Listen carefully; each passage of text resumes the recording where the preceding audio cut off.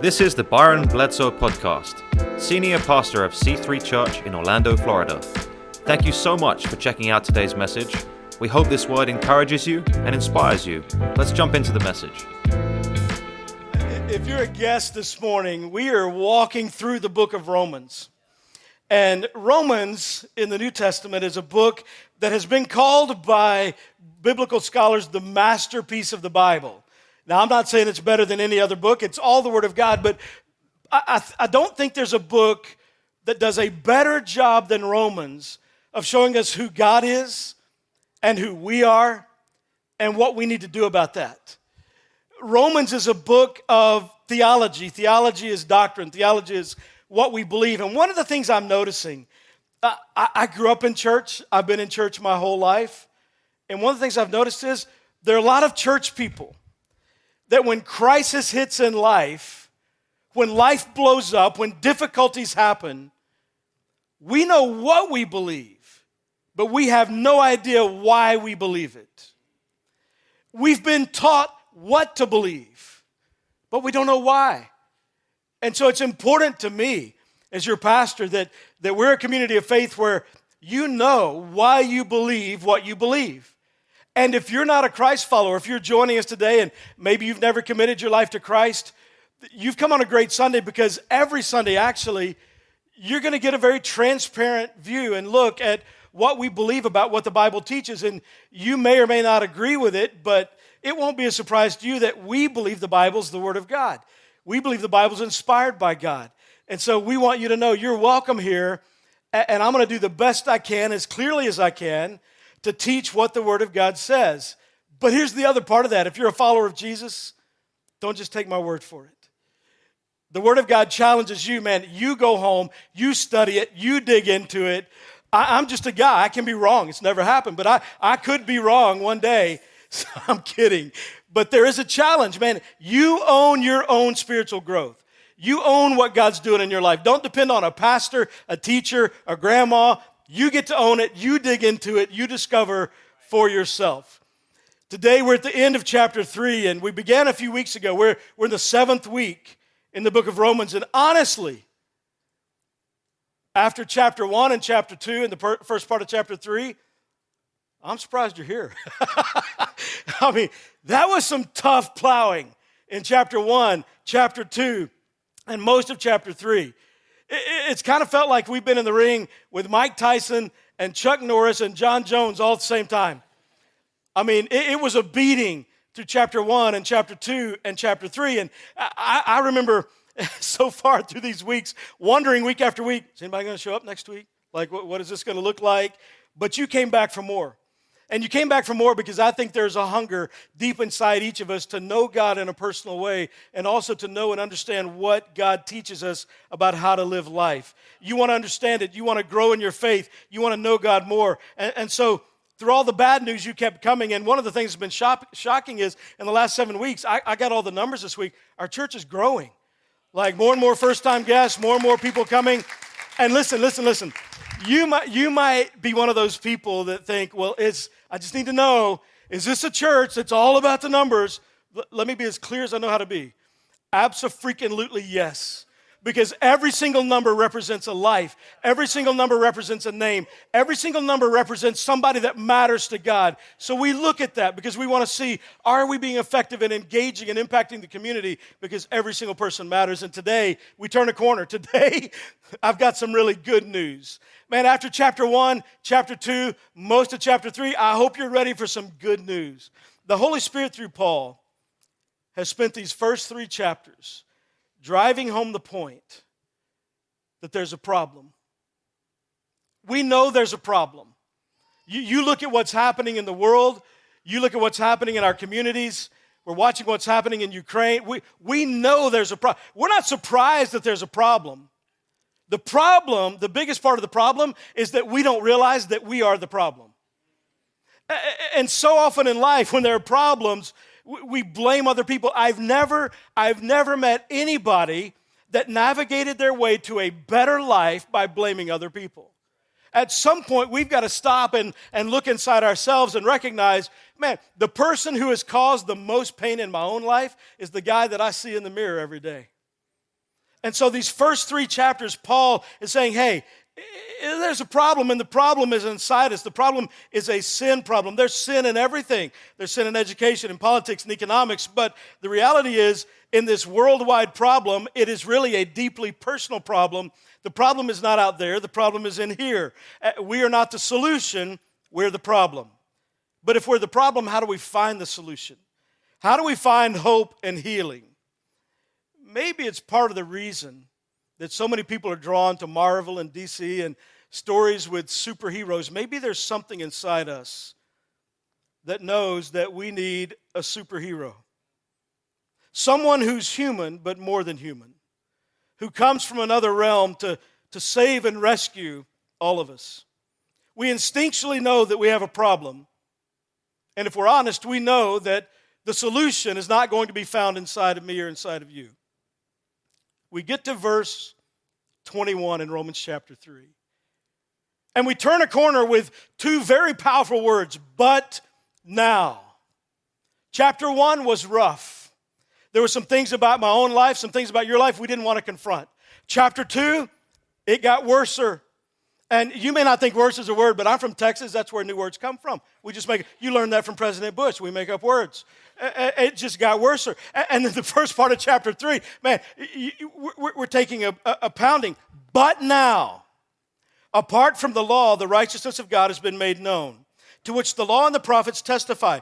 The righteousness is given through faith in Jesus Christ to all who believe. There's no difference between Jew and Gentile. What? What is that? What does that mean? Do you ever read the Bible? It's like, I'm not sure exactly what he's saying. Remember, I told you 2 things are going to be true throughout the book of Romans. One, a lot of what the Holy Spirit writes through Paul, he uses Paul's personality. It's completely the Word of God, but he writes it through Paul. Paul is a complicated thinker. He thinks like an attorney, and so you're going to feel like at points you're reading a legal document and your head hurts. It's going to be complicated. The other thing that's true about Romans, there are going to be moments that you're offended. And I've encouraged you through this series to have the courage to lean into truth and to ask God what he wants to show you. I'm asking God what he wants to show me. Because just because I'm offended doesn't mean I'm right. And often in life, we spend so much time being offended, we miss the truth of what God may want to do and miss an opportunity for growth because we're over in the corner being offended. But now, apart from the law, the righteousness of God has been made known, to which the law and the prophets testify. This righteousness is given, how do we get it? Through faith in Jesus Christ to all who believe. There's no difference between Jew and Gentile. The issues we face, the problems we have, won't be fixed by us obeying the law, because that's impossible. In fact, when I read the Bible, it's not so much that I'm reading the Bible, it's that it's reading me. Because I don't have the ability to do everything the Word of God says I'm supposed to do. Forget meeting God's expectations. I don't even meet my own expectations. And so this verse is simply bringing out, hey, the problems we're dealing with, the issues you're facing in life, it's not going to be fixed by us. It's going to be fixed through the righteousness of God. It only comes through God. And then verse 23, Romans 3:23 is one of the iconic verses in all of the Bible. It's one of the most known. It's common. Maybe you've heard it, maybe you haven't, but it is a powerful verse. Listen, for all have sinned and fall short of the glory of God, and all are justified freely by his grace through the redemption that came by Christ Jesus. For all have sinned and fall short of the glory of God. Now, in the Greek, you know what that word all means? For all have sinned. You know what all means in the Greek? Everybody. It means all. It means you and me and you and me. It means every single person in this room. In the mind and the righteousness of God, there are not classifications of people. We label people, God does not. There's only one label, child of God. That's what he wants us to be. And if you're a Christ follower, you are that. And if not, he wants you to become that. But we have, isn't it true that we have certain things that if you do that, you're kind of a worse sinner than other people? And isn't it interesting? We can always find categories of people that are worse than ourselves. Isn't it interesting that we're in our own minds always better than somebody else? For all have sinned and fall short of the glory of God. In the language, it's a term of archery. I don't know if you've ever shot a bow and an arrow, but he's saying, hey, we live through life shooting arrows at a target of being the best person I can, a target of being the best husband I can, a target of being a great parent, a target of being a great employer, employee, a target of being a great neighbor, a great friend. And this verse is telling me, I shoot arrows, you shoot arrows at that target every day. And we tend to think, well, I didn't hit the bullseye, but I'm closer than him. I'm closer than her. But the reality of this verse says, there is not one single arrow that you've ever shot and not one single arrow that I've ever shot that even hit the target. We're not even on the paper. We're not even registering. For all have sinned and fall short of the glory of God. Chapter 1, chapter 2, chapter 3 until now, layer after layer, coming from every angle and every perspective, saying, I am deeply broken.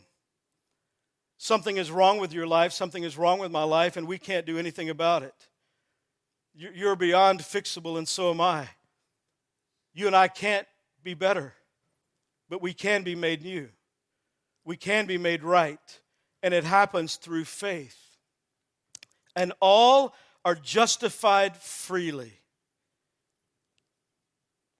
by His grace through the redemption that came by Christ Jesus.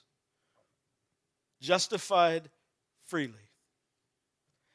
That term justified, justification, it's a spiritual term, it's a Bible term. To be justified means to be made right with God once and for all. And this passage is saying there's a way to be made right with God once and for all. And if you can be made right with God once and for all, and I can be made right with God once and for all, the freedom that brings. When's the last time you were free? Have you ever been free? When you wake up in the morning and the thoughts that rush into your mind, do they bring freedom? When you see that person at the office or in the neighborhood, do you feel free? Have you ever really been free? See, Jesus wants to do for you and for me what we cannot do for ourselves. It's a once and for all thing that God does to make us right with Him. He wants to set you free and me free from chapter 1, chapter 2, chapter 3. He wants to set you free from the you that you don't like, the you that you know is messed up, the you that haunts you. He wants to set you free. And He's saying, now that you know how bad it is, chapter 1, chapter 2, first part of chapter 3. See, the deepest problem we have inside of us is we don't think we're that bad. Because there's a list of people we think we're better than.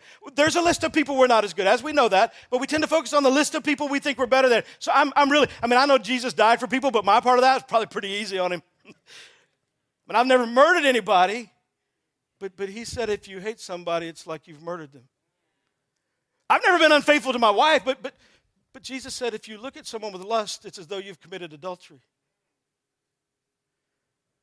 I don't have any idols. What is it in your life you think about more than Jesus? See, chapter 1, chapter 2, first part of chapter 3, I think part of the reason the Holy Spirit of God through the Apostle Paul went so much blow after blow after blow saying how messed up we are is because we needed to be convinced because we don't really believe it. But once I recognize how messed up and broken we are, how sin has impacted and affected every area of my life, once I recognize that and I realize how bad the bad news is, the good news is even gooder.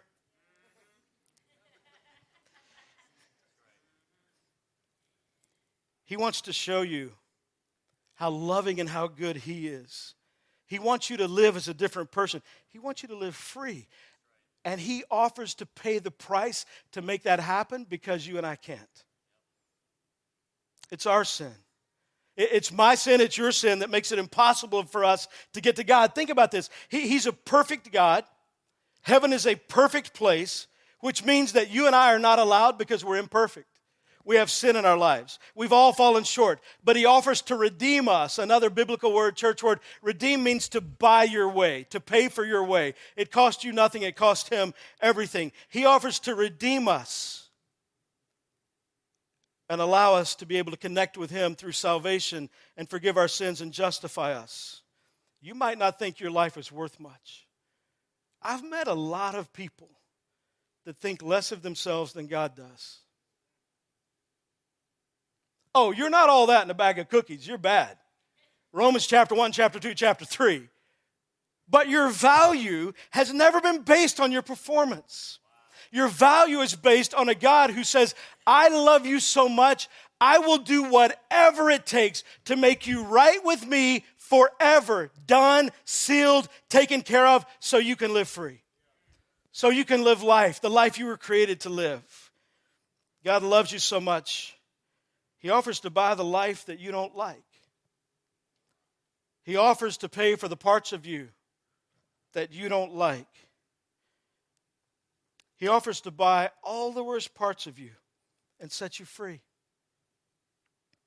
Verse 25, God presented Christ as a sacrifice of atonement through the shedding of his blood to be received by faith. What that means, the sacrifice of atonement, it means Jesus took what I deserved when he was on the cross. He took the wrath of God, Romans chapter 1, verse 18, that I deserved. He took it for me. He took the cross for me. He took the cross for you so that we would not have to experience the wrath of God. He took my wrath of God on himself. I don't know about you, but to me, that's pretty freaking good news.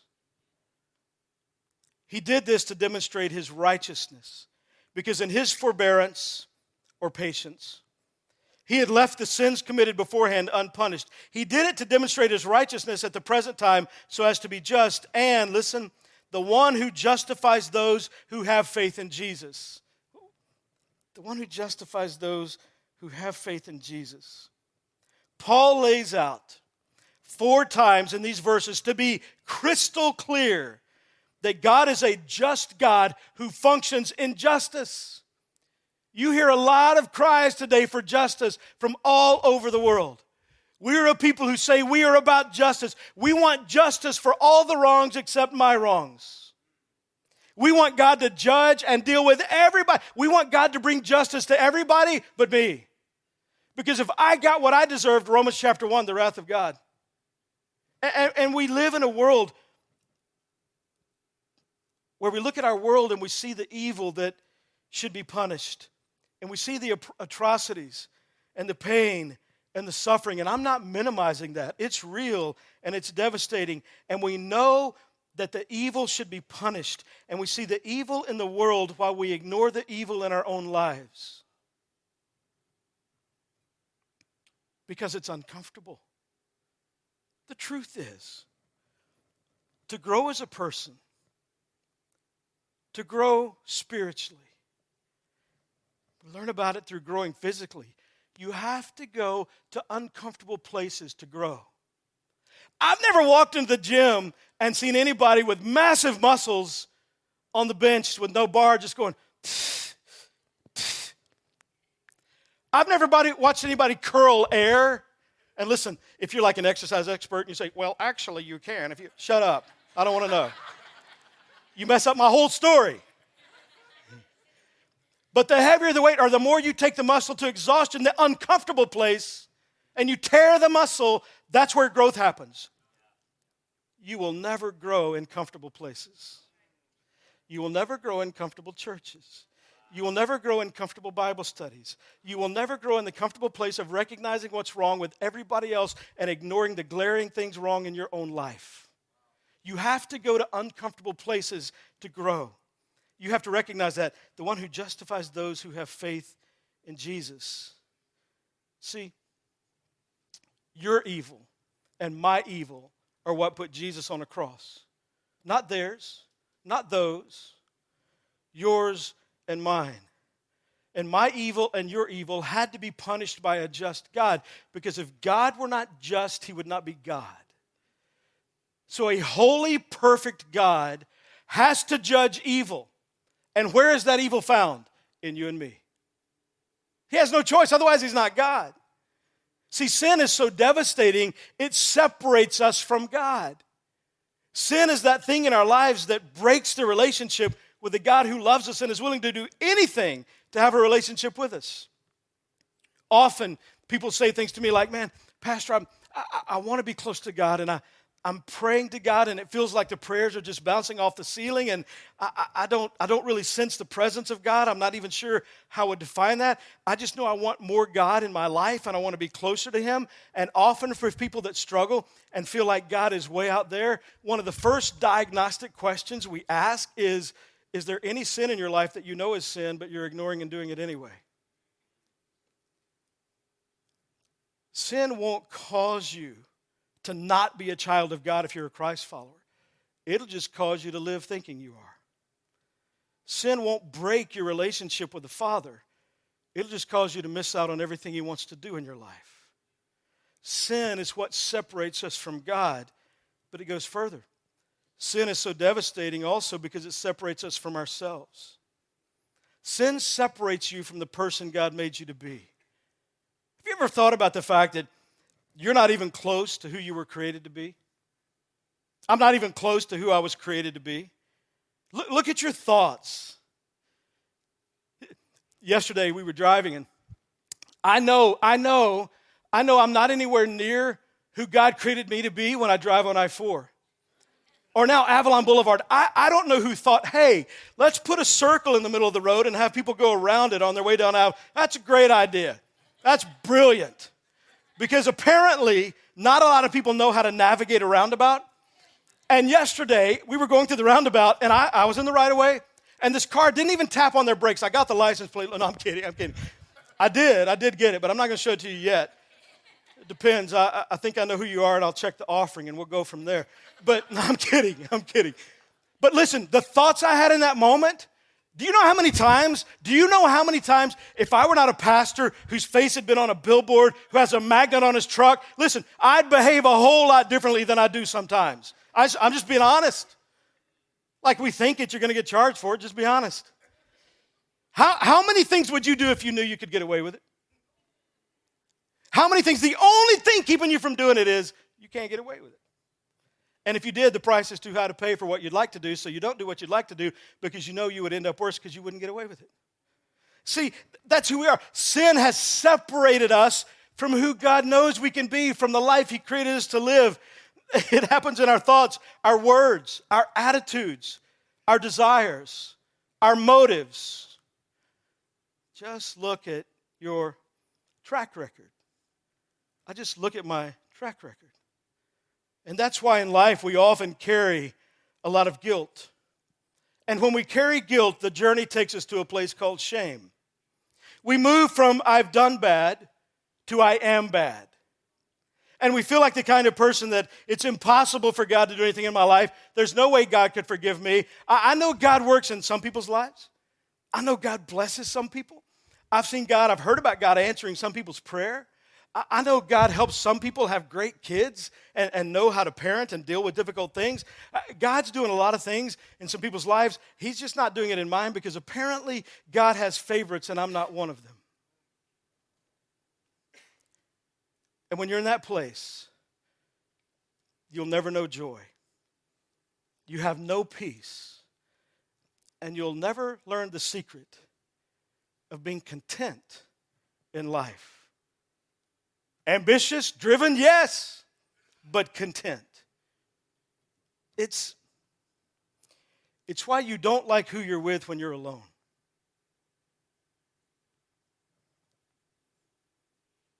It's why you hate that part of you. You're broken. You're not the person you were created to be. And this sin that's in you, and it's in me, it separates us from God. It separates you from yourself. It separates me from myself. And it separates you from others. Our arrogance separates us from people. When I went into that roundabout yesterday, and that navy blue Toyota Highlander didn't put their brakes on, A lot of thoughts came into my mind. You know what never came into my mind? Maybe they're trying to get somebody to the hospital. Maybe there's some emergency I'm unaware of. Or maybe they just had a phone call before they left the house with the most devastating news they've ever heard. And we can evaluate whether or not they should be driving, but the emotions are numb. Somebody that promised forever just said, I don't love you anymore. We want everybody to think the best of us and give us the benefit of the doubt. But we live in the arrogant place where we think we don't have to do that. And it separates us from people, from others. It's my lies and your lies. It's our temper toward people. It's our attitudes that separate us from other people that is all born in sin. See, your marriage is not hard because of the other person. I'm not saying they're perfect, but I'm talking to you. See, because one of the dumbest things we do in life is talk to people about other people. That doesn't change anything. The only thing that helps is if you and I have a conversation and I talk to you and you talk to me, because the only thing you can control is your attitude and what you do. Your marriage is not hard because you married a sinner. Your marriage is hard because you are a sinner. Your marriage is hard because you spend so much time focusing on what they do wrong and how messed up they are. Let me remind you, you picked them. Like you pulled the trigger. You made the decision on that one, big boy. You signed up. You thought it'd be a lifetime of bliss and you got a lifetime sentence, but you picked them. And so somewhere inside of you, something's broken. And I wonder if they would be better if you became better. I wonder if they would be more loving. Not my spouse. How the heck do you know? You haven't even tried. You spend so much of your marriage blaming the other person on your unhappiness. No one can create happiness in your life except the Spirit of God that can create lasting joy. Don't put expectations on people that only God can meet, because then you destroy a relationship. It's the sin that separates us from, I told y'all we're doing a marriage conference, right? It's going to be awesome. Can't wait. What hinders love in marriage and blocks intimacy and erases connection is not something out there, it's something in here. And God offers to free us from so much bondage and separation through Jesus. Have you ever been free? So chapter 1 and chapter 2 and the first part of chapter 3. The doctor comes in the room and sits down, and all the exams have been done and all the tests have been run, and he looks at all the notes that have been input. There's a lot here. This is worse than you thought it was.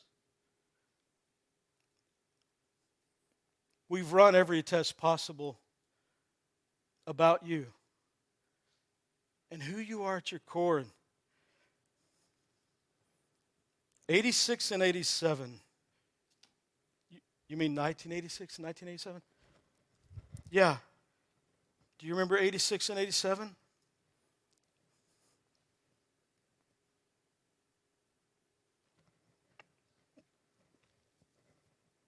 Yeah. You want to talk about it? No.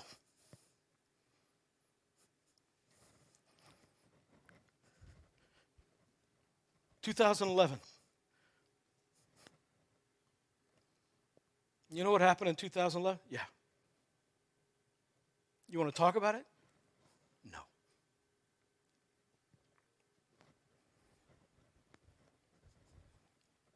Dallin Road. I know. I don't want to talk about it. Every single thing that's ever happened in your life, it's here. It's in the record. Every single thing that you're ashamed of, every single thing that you live trying to ignore, it's here.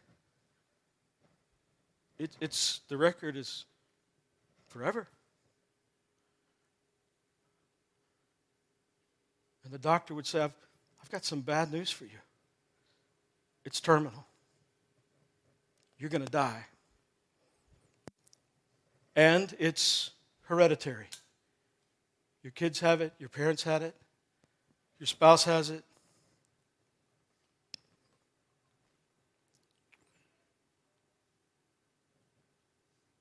This is going to kill you. It's going to kill who you wanted to be in life. It's going to kill the kind of person you wanted to be.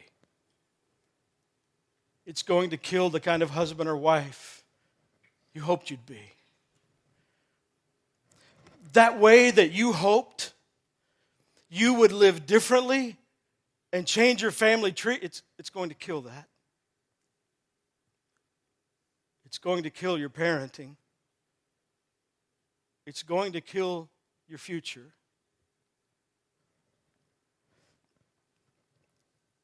It's going to kill hope. This is terminal. Chapter 1, chapter 2, and most of chapter 3. It's worse than you think about you.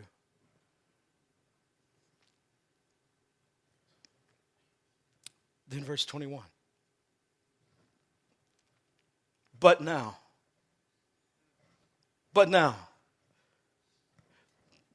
what you have, there's only one cure, and it's Jesus. The only hope you have, everything in here, in all the record, the only hope you have is that someone else paid for the wrath of God that you deserve. Verse 21, but now. And the Holy Spirit of God uses Paul to communicate, your only hope, my only hope is Jesus. The problem is, we know we need Jesus, we just think we need a little bit. And some people need a lot of Jesus, they're messed up. I just need a little bit of Jesus. I don't have as many problems as other people. And by the way, I don't want so much Jesus, I want enough Jesus that he gets me to heaven when this life is over, but I don't want so much Jesus that he's my boss in this life. I still want to do what I want to. Hey. If that's your perspective, the only thing you're doing is adding to the record and building your terminal condition.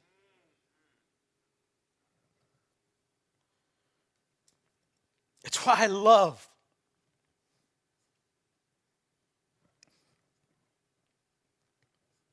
love verse 21, but now,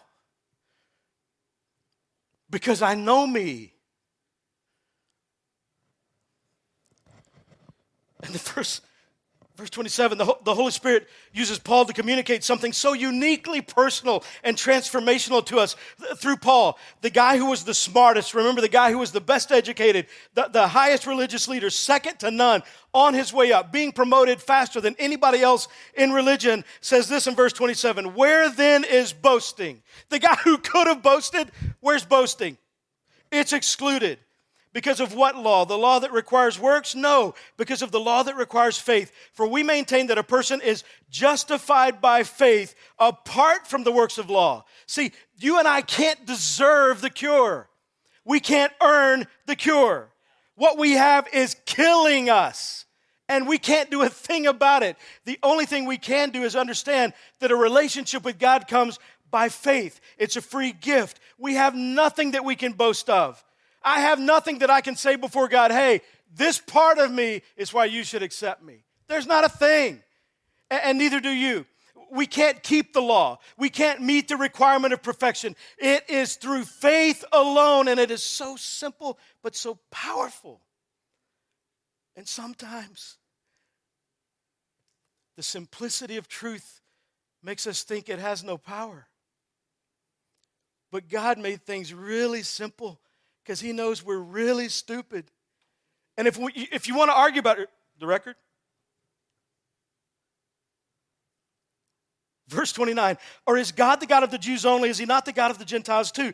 Yes, of the Gentiles too. Since there is only one God who will justify the circumcised by faith and the uncircumcised through the same faith. Do we then nullify the law by this faith? Not at all. Rather, we uphold the law.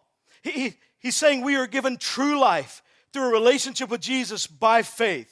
It's a free gift from God. You can't earn it. You can't deserve it. Neither can I. God is so good that he gave his son to take all of the wrath that should have been poured out on me. And because I've received his free gift, he poured it out on Jesus at the cross. Every single ounce of it. And so faith doesn't nullify the law, but neither does it ignore the law. Paul is saying, we'll get to all of that. We've got 13 more chapters. We'll get to that. What you need to know now is that it begins with, all things hinge on, it is held together by one God who justifies by faith alone. It's the free gift of eternal life. It's the only thing that will ever make you truly free. You spend a lot of time trying, but you've never tried trusting. Pastor, you don't know me. You don't know my story. You mentioned a few things, but if you were to scan through the great physician's notes about my life, everything he's seen, everything he knows, all the thought, you don't know me. There's so many things broken in my life. There's no way he would want me. Derek Redmond had been preparing his whole life for the 1988 Olympics that were to be in Seoul. And shortly before the Olympics, he tore his Achilles. It took him out. They said his career was over. He would never run for the UK again. What he'd given his life to, he was done. He had multiple surgeries, went through rehab, and actually got to the place where he was at peak condition, and you couldn't even tell there'd ever been an issue. So he was at the Barcelona Olympics in 1992. His race was the 400-meter race. He had trained so hard and recovered so well, he was actually one of the favorites to win. Check this out.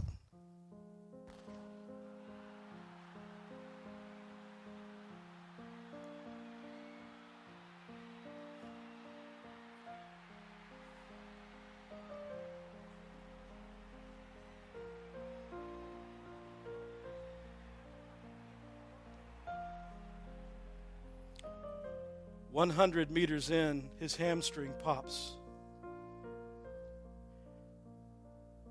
He said he heard a popping noise and felt intense pain. He knew he couldn't win, but he wanted to finish. Because in life, when you're hurt, often finishing is winning.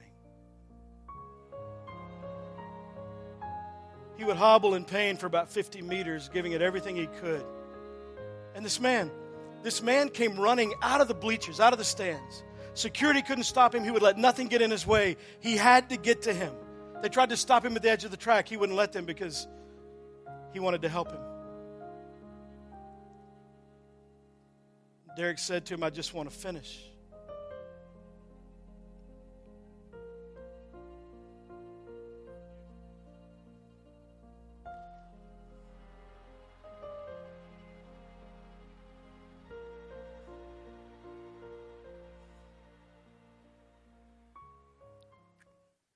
That man that came out of the stands was Derek's father. And there was nothing that could stop him from getting to his hurt son.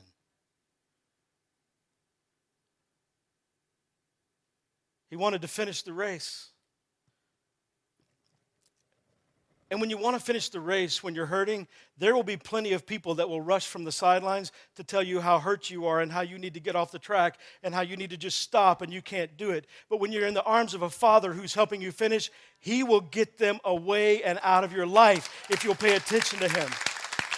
See, the reality is, no matter how broken you are, no matter what's happened in your life, no matter how messed up you think you are, you have a God that loves you so much. He came out of the stands through his son Jesus and paid the way for you to finish, even in your brokenness, to finish the race of life in his arms and achieve something most people do not. But it only happens if you're in the arms of the Father. Stop trying to hide what's broken. Stop trying to overcome what's broken. Stop listening to people that stand on the sidelines of your life that think they know best, and connect with a Father who did everything to see your wrath poured out and his son pay for it so that you could know him and be free, for all falls short of the glory of God. But the gift of God is salvation that is found only in accepting what Jesus did for me on the cross and bringing that into my life. Would you bow your heads and close your eyes today? Every head bowed, every eye closed. Maybe you're here today and you know right now in this moment, deep in your heart, you know that what you need is Jesus. That what he did on the cross was for you. And you want to accept his free gift of eternal life, justified, made right with God once and for all, sins forgiven, guilt and shame removed, and the Spirit of God inside your life to walk with you through the moments when life pops, when you're hurt and when you're injured, to carry you. God offers so much. He offers freedom in being able to connect with and know him in a personal way. If you're here today with heads bowed, eyes closed, and you'd like to give your life to Jesus, man, I can't think of a better time than right now. You're not here by accident, and God knew every word that would be spoken today and wanted to be sure you'd be here to hear it because this is your day. All of this from the beginning of time was just for you because God loves you and wants to know you, wants to forgive you, wants to have a relationship with you. If that's what you want with heads bowed and eyes closed, just pray this prayer. You can pray it out loud or you can pray it in the quietness of your heart. Just say, "Dear God, I know I need you. Jesus, please come into my life and forgive my sin. Thank you for loving me. As best I know how, I commit my life to you. In Jesus' name, amen."